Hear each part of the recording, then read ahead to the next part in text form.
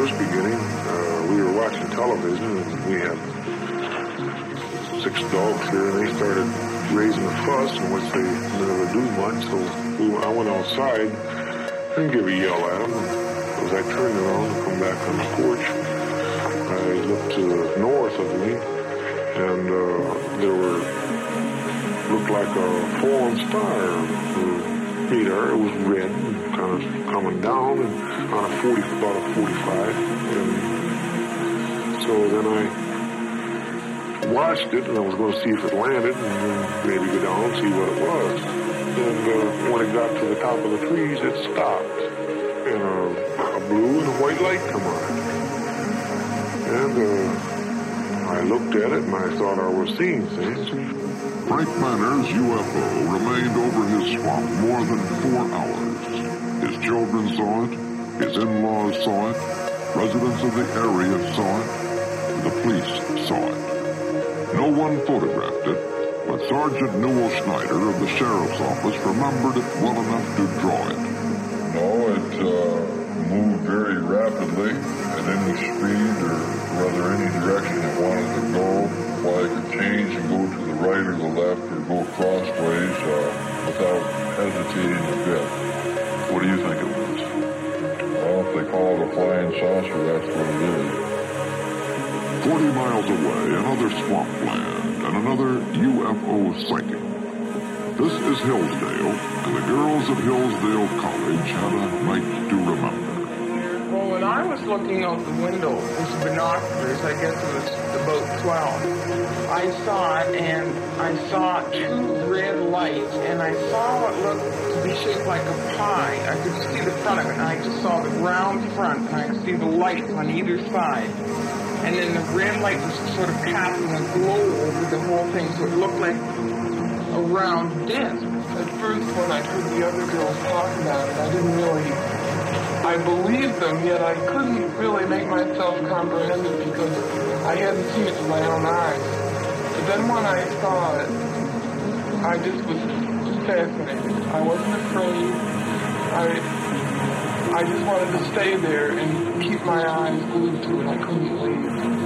I know I saw it, but, and I know myself I saw it, but I believe I saw it, but I can't fathom it because it seems so unreal. William Van Horn, Hillsdale's undertaker and civil defense director, also spotted the UFO and was out with his Geiger counter next day, checking a mysterious perfect circle where the UFO had been seen. Van Horn did not find any radioactivity here, but this did not shake his certainty that he had seen a hovering vehicle with 2 lights. Many people asked him why he did not go right up to the UFO in the dark. I'd much rather be a live coward than a dead hero. And with the area of uncertainty that we have here, how do I know but what maybe there's a current, an electrical charge which is being radiated by one of these vehicles which would electrocute you if you got within a certain area of it. There was no sound whatsoever. I could not hear a bit of sound.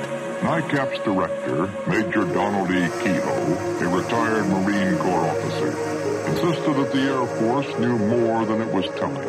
We are being observed by some type of device which is ahead of us, far ahead of us, and is probably controlled by a highly advanced superior civilization. Now this is a conclusion which I personally have stated and is shared by some members of our Board of Governors and advisors, not all of them.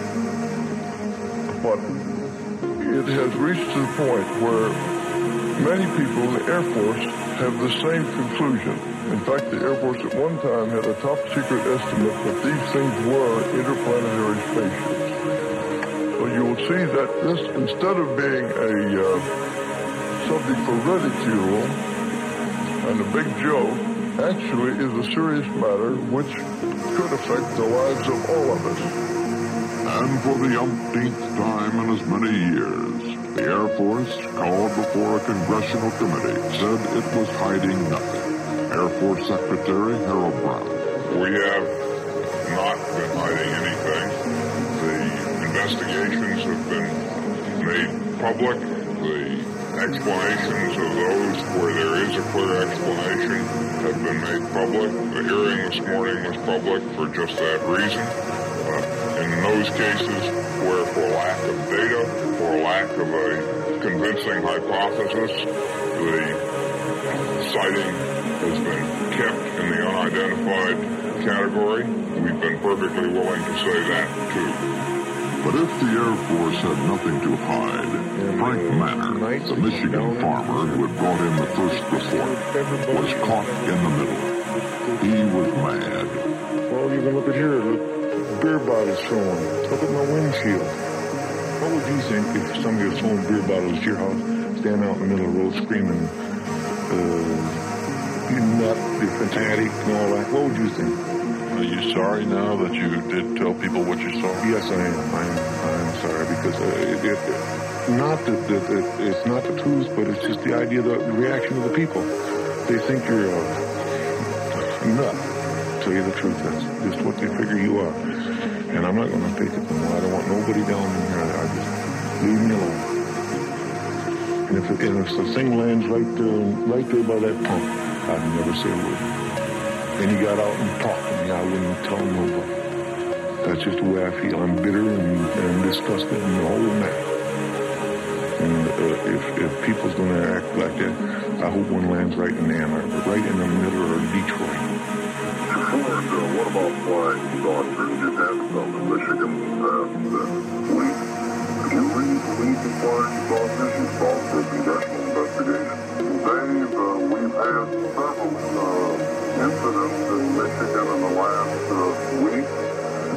Incidents that many reliable, good citizens felt were sufficient to justify some action by our government and not the kind of flippant answer that was given by the Air Force where they passed it off as swamp gas. Congress should investigate the rash of reported sightings of unidentified flying objects in southern Michigan and other parts of the country.